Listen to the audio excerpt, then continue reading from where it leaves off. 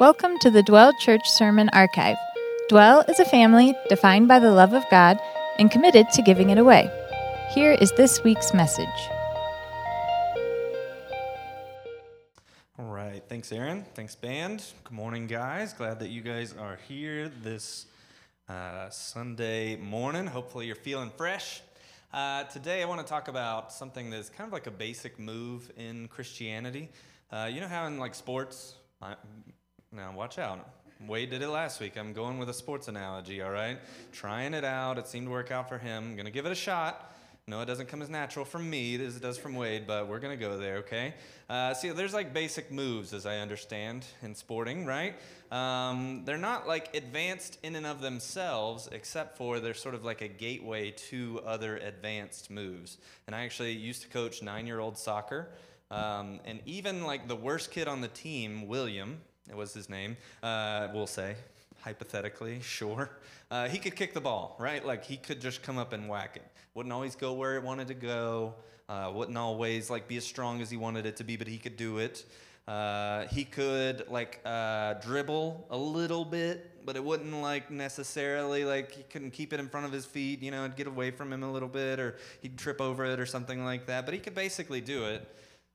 William was like this cute little kid. He's 2 feet tall. His shin guards went like up to his knees. He still had that like weird toddler proportions where like your head is extra big, kind of looked like a lollipop, right? So he was like struggling, you know what I mean? You guys have seen this, right? He was at 9. He should have begun like kind of growing out of that a little bit. He kicked with like the wrong side of his foot.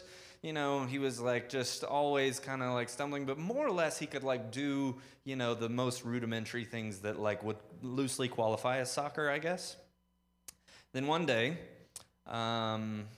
we taught a new move. This move was less intuitive than kicking, right? We all know how to kick. But this move was a little bit less intuitive. It's called a step over. And basically, like, you would step over the ball. So it looks like when people see your foot, especially when you're 9 years old, it looks like you're going to kick the ball, but you're not.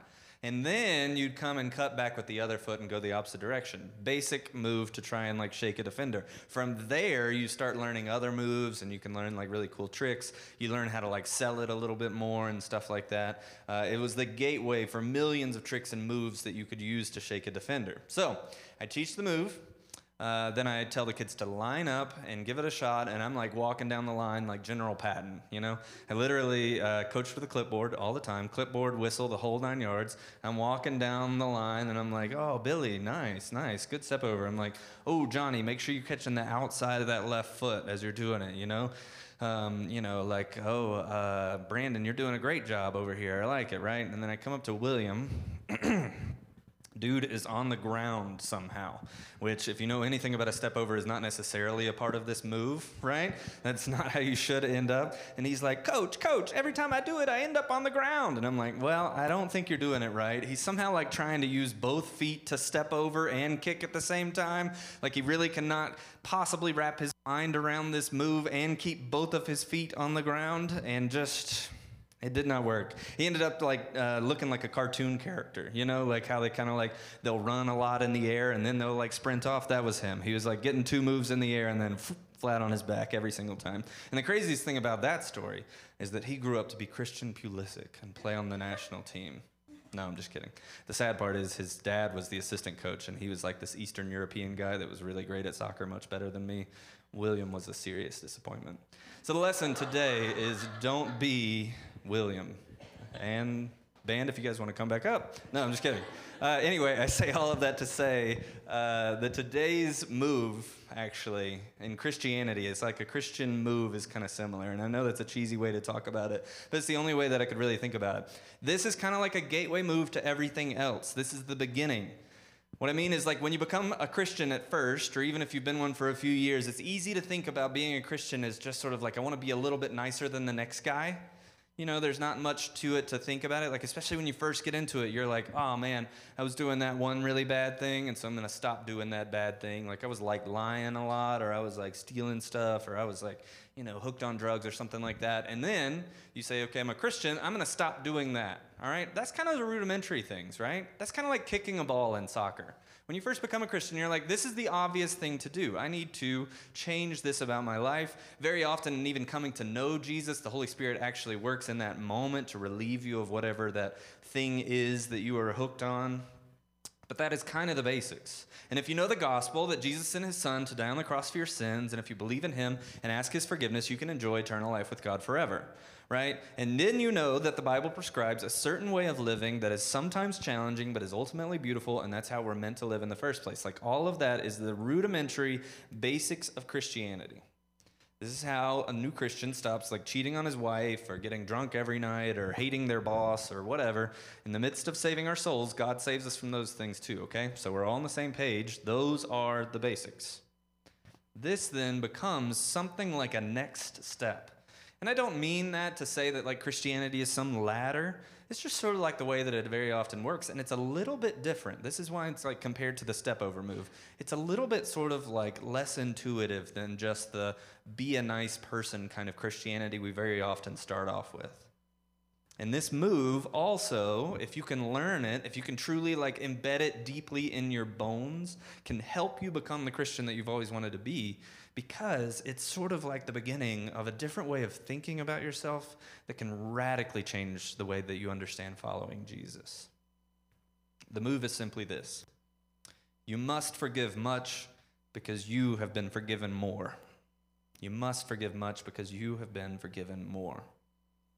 It's a relatively simple idea, but it's truly hard to actually grasp and actually apply all of the possible applications to your life.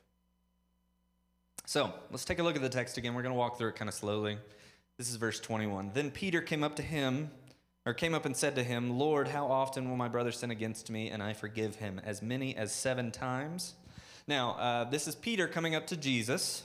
Jesus is the him in that sentence. And you see how Peter here, he very often is the unchosen representative of all the disciples. I picture them all standing around a group of 12, and they're like, no, you ask him, you ask him, you ask him. And Peter's like, I'll do it. What's the worst that could happen, right? And he marches up there, and I think in this moment, actually, he's feeling pretty good about himself. He's like, how many times should I forgive somebody? As many as 7 times?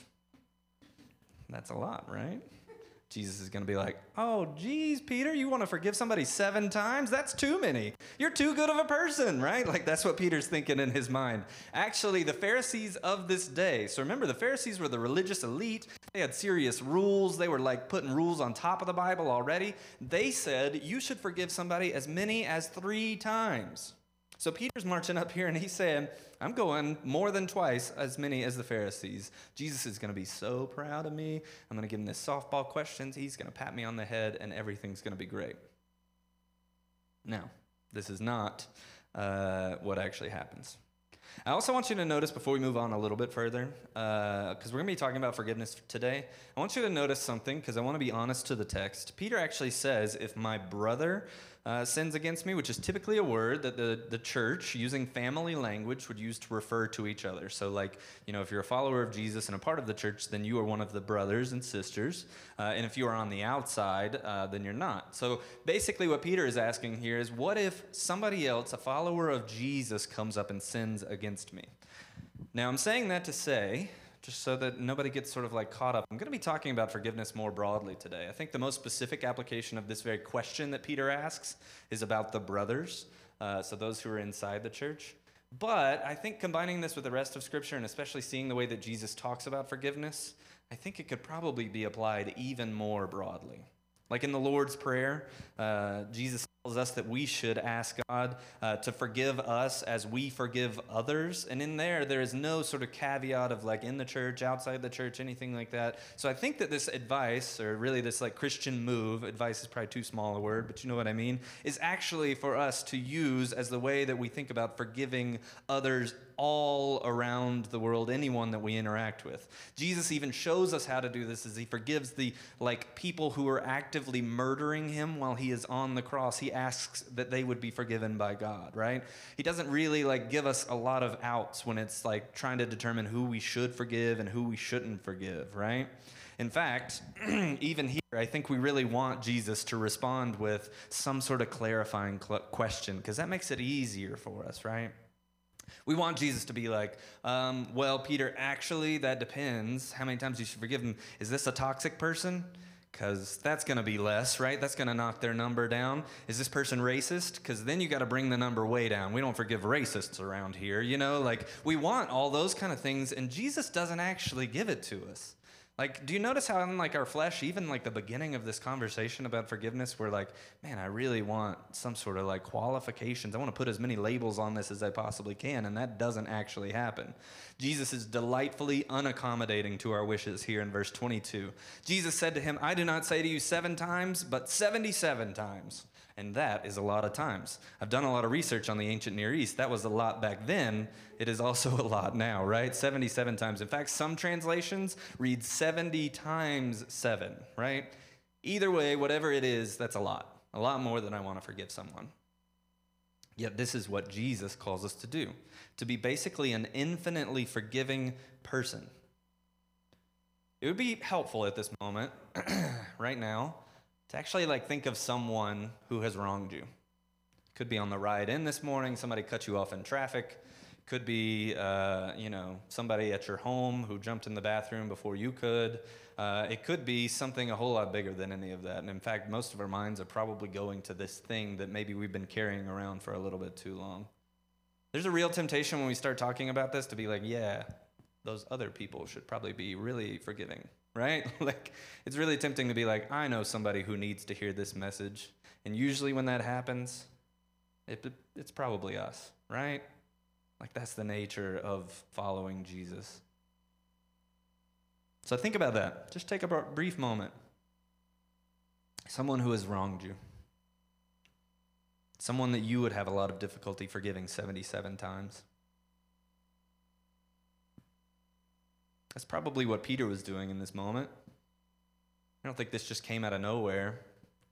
One of the other disciples definitely used his coffee mug, right? Even though it had his name on it.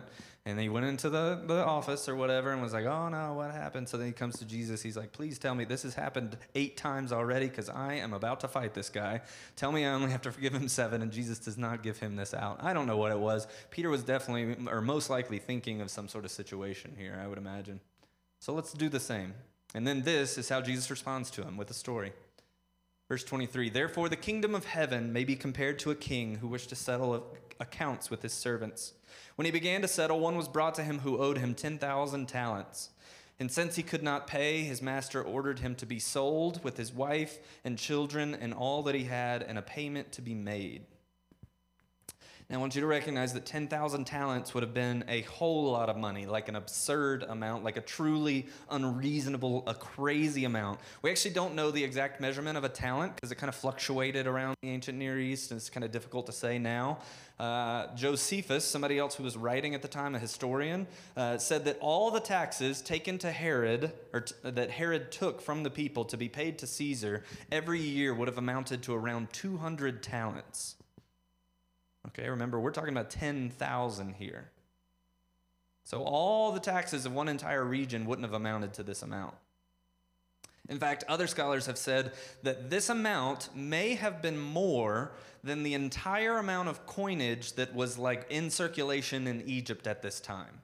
That's how much money we're talking about here. Just truly an absurd amount. Jesus is painting a crazy, absurd picture. This was millions and millions, maybe even billions of dollars in today's concept of money. Some people have suggested that the reason why this guy owed this much money is maybe he was a tax collector that was over a bunch of other tax collectors. Tax collecting was basically one big pyramid scheme that paid up to the rulers back then. And so maybe he took out a contract and said, I'm going to collect this many taxes. He goes out, something happens, something really drastic would have happened, because it sounds like he's coming back with nothing, and he owed an absurd amount. And so now he and his family, his wife and his children, and everything that they had were about to be sold so that they could be sold into slavery. And this was like a just practice back then. Clearly it was not kind, clearly it was not good or healthy, but under the rules of the law, this would have been legally and culturally acceptable back then, for his entire family and everything he had to be sold to pay for this debt. And even that would not have scratched the surface of how much he owed. Verse 26, this is how the servant responds. So the servant fell on his knees, imploring him, "Have patience with me, and I will pay you everything." Out of pity for him, the master of that servant released him and forgave him the debt. Now, can you imagine the release here? The freedom that this guy must have felt. I mean, imagine right now, like if all of your debts were paid off. Wouldn't that be nice? And hopefully you guys aren't billions in the hole like this guy, right? Like this is truly, truly, truly more money than we could ever imagine, and complete and total forgiveness of all of that. Like, can you just for a moment wrap your mind around, like, one moment you're standing here and you're like, my precious children are about to be sold into slavery for their entire lives because of my stupid mistake. And then the very next moment, you have absolutely no debts whatsoever. You don't owe a single penny.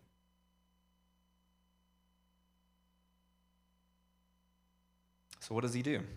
Verse 28. When that same servant went out, he found one of his fellow servants who owed him 100 denarii. And seizing him, he began to choke him, saying, "Pay what you owe." So his fellow servant fell down and pleaded with him, "Have patience with me, and I will pay you." He refused and went and put him in prison until he should pay the debt. Now, a denarii, we know, was actually about a day's wage. And 100 of them would have been 1/600,000th of the 10,000 talents.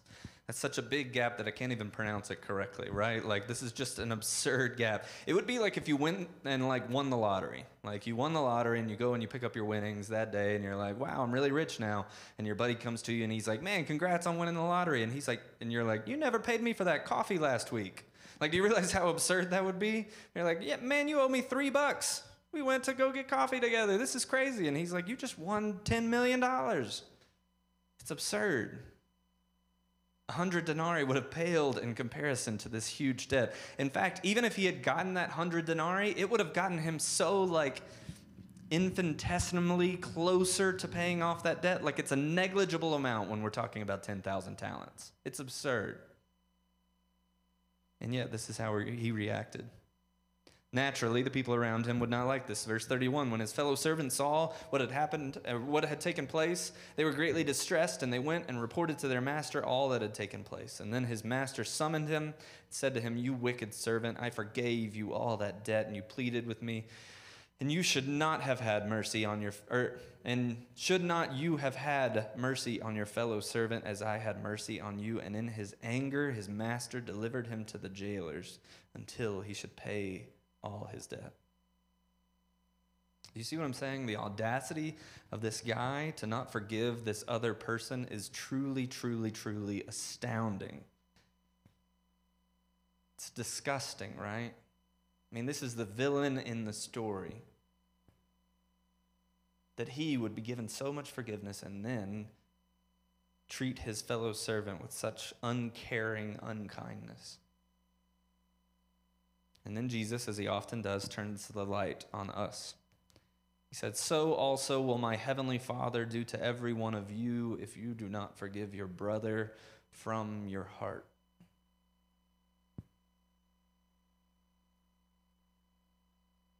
I don't think that this is necessarily as much of a threat as it sounds like. This would be yet just another sin that would require the forgiveness of Jesus. You see this all throughout the Gospels, that Jesus is like painting a very strong picture of the consequences of sin. He wants you to know what the cross actually costs him. Like, this is the weight that he is carrying to the cross, all of our sins. And I think he wants to know the true weight and depth of our sinfulness so that we know our need for him in the gospel. But at the same time, it is a warning to us. that again, we must forgive much because we have been forgiven more. Should we do our sums now? Should we actually count up the cost? Would that be helpful? People say to count up our blessings. I'm not sure that that's as helpful a practice to actually say that we should count up our sins. We should tally them. We should know them. We should one day actually count up the cost and see how much it actually is. If each sin, every time that we were against the will of God for our lives, anytime we were acting out of selfishness and pride and greed and out of self-interest, every time we were harmful to ourselves and to our fellow man, how much would the amount be? If each sin were $1, what would it be? What do you think that number would be in your life? And if you're sitting there thinking it's probably less than the guy sitting next to me, then go ahead and add another $1 into that, right? You're probably prideful right now. Think about just how many it would be. Man, I'd probably owe a few bucks for today, and all I did was wake up and come here. Would it be in the thousands? Would it be in the hundreds of thousands? Would it be the millions or hundreds of millions? Whatever it would be, I imagine it would be a sum that we couldn't earn in 1,000,000 years if we tried. It would be like the servant that owes 10,000 talents. That is the great cost of our sin. And Jesus chose to forgive all of that debt. He chose to pay it himself. He paid for it with blood and with pain and with nails and thorns and splinters. He paid for it in agony. So what right do we have, knowing that, to begrudge somebody else of a paltry sum against us? What right do we have, knowing the great cost of our sin that Jesus took on himself, to look at somebody else and say, now you owe me? It's absurd, and yet we do it every single day. You don't even have to be throwing people in prison for this to be the case. Sometimes we kind of imprison people in our minds because of the wrongs that they've done against us. Your punishment doesn't even have to be outwards to them. Sometimes we just refuse forgiveness for people. Think about that wrong that's been done to you. How long have you been carrying it out? How long have you been carrying it in your heart? Now, you may argue here that the math simply doesn't add up. You're like, hold on a second. Jesus gave me a lot. Why does that mean that I need to give something else to someone, right? What does the amount that I owe God have to do with the amount of wrong that a person did to me? Well, if that is the case, think about this. The forgiveness isn't about them. The forgiveness is about you. Do you see that in this story? Who's the main character in here? It's not the king, the 10,000 talents that's owed to him. It's also not the servant that owes 100 denarii.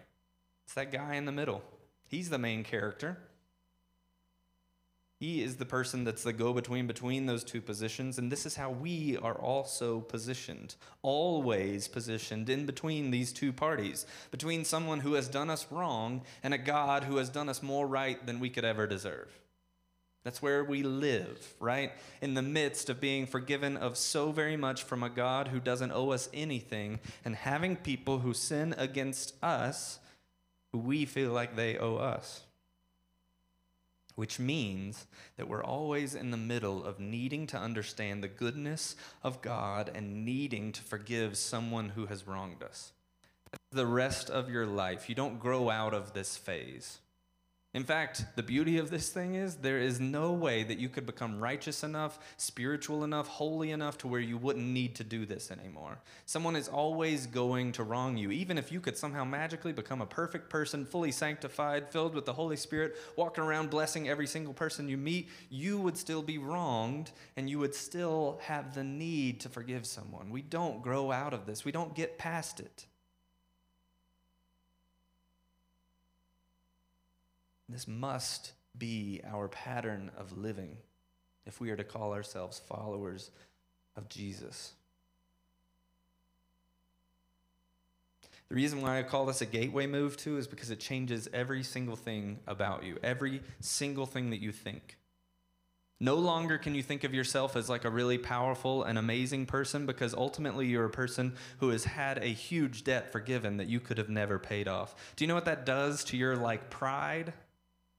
It's impossible to be a prideful and arrogant person walking around being like, look at everything I've accomplished, when really you are just a person who has been forgiven an absurd amount.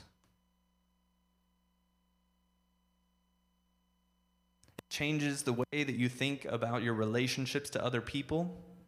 Now no longer are you a better person than they are. You're just two people who desperately need the forgiveness of a God who can give us more forgiveness than we could possibly imagine. Now all of a sudden that person that wronged you is not the bad person and you're the good person. No, you're both people in need of forgiveness, and you have the opportunity and the responsibility to extend just a taste and a glimpse of the forgiveness of God to this other person. Forgiveness for the follower of Jesus ought to be like breathing. Every time that you breathe, you inhale oxygen that fills up our lungs and then gets disseminated through the rest of our body, and then we exhale carbon dioxide. It's like a waste gas that we just push off into the air. We breathe in life and we breathe out death every single time that you take a breath. Similarly, we as followers of Jesus must inhale the kindness and mercy of God as we exhale the forgiveness for those around us. This ought to be the move. In fact, you could even use this as a practice when you're like getting worked up, right? And this is easy to do because you can do it when you're dealing with someone who has hurt you in this harmful and irrevocable way, and you can do it when someone pulls in front of you in traffic and there we go. Cuts you off like that. That was a real example of like what it feels like, right? I forgive you, tech team. I'm just kidding. It's not your fault. I don't know what's going on. Anyway, here's what we need to do. And this is an easy practice. Breathe in the goodness of God. Remember his mercy. Remember his forgiveness of your own sin. And then breathe out forgiveness and mercy over those who have sinned against you. Let's actually try it right now. It's going to get weird. I'm sorry. Everybody right now, I can watch your breathing, so don't do that thing where you're like, he won't see me. I'm not going to do this, right? It's a smaller room than you think, people. All right, everyone, inhale the goodness and mercy of God. Think of the forgiveness he's given you. And exhale forgiveness for those who have sinned against you. Forgiveness and mercy over all you meet. Let's try it again. Inhale the goodness of God. And exhale the forgiveness for those who desperately need it.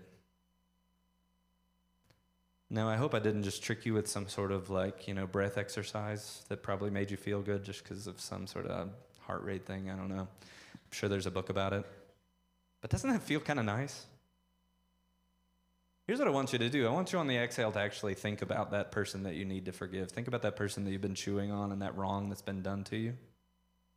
Think about it right now as we inhale the goodness of God and exhale forgiveness for someone who desperately needs it. That is the move that I want us to join in today. That is what it looks like to follow Jesus. Band, you guys can come on back up. We're going to transition into a time of response. And every time we respond here at Dwell Church, we actually take communion every single Sunday. This is an excellent opportunity, and in fact, this is probably something we need to integrate into our practice, that as we are taking communion, we are actually tasting weekly the forgiveness of God. We are actually ingesting it into our body as we celebrate the body that was broken for us, the blood that was shed for us. This is all the cost that it cost Jesus for the forgiveness of our sins. And each and every single week here at Dwell, we actually take that into ourselves. Should not the fuel that brings to our body be forgiveness for those around us?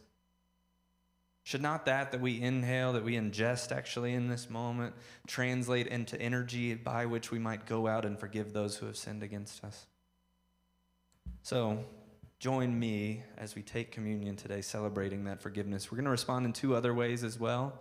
The first one is you can come and pray with someone right over here in the dining room. If you need prayer for anything, if you found yourself being like, man, it's easy to inhale, but I cannot exhale this forgiveness. If you found that you have someone that you are just carrying on as a difficult forgiveness, come pray with someone who wants to pray with you, who wants to see you released from that difficult thing that you're carrying around. And seek the God of the universe and the God of our forgiveness, that he might forgive or allow you to forgive the person that you are withholding that forgiveness from.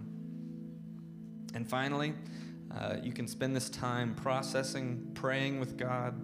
You need to really just take a moment, as I am going to do, to check our hearts to see what forgiveness we are withholding right now.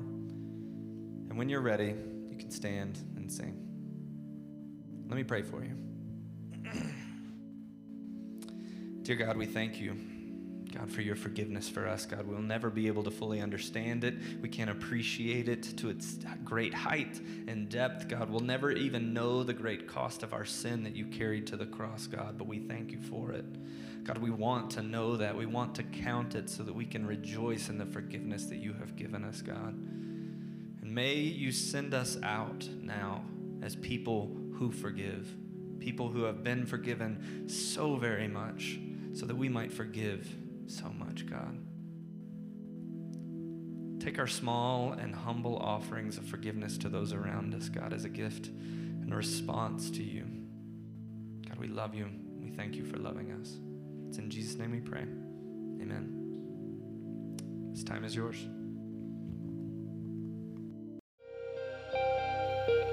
Thanks for listening. We hope it brought you closer to Jesus and more in touch with the world around you. Being a Christian in today's culture can be hard. Fortunately, he gives us the gift of community through his church. So we would love to invite you to join us for one of our Sunday morning gatherings or for one of our weekly small groups. All the details you need can be found on our website, dwelldenver.org.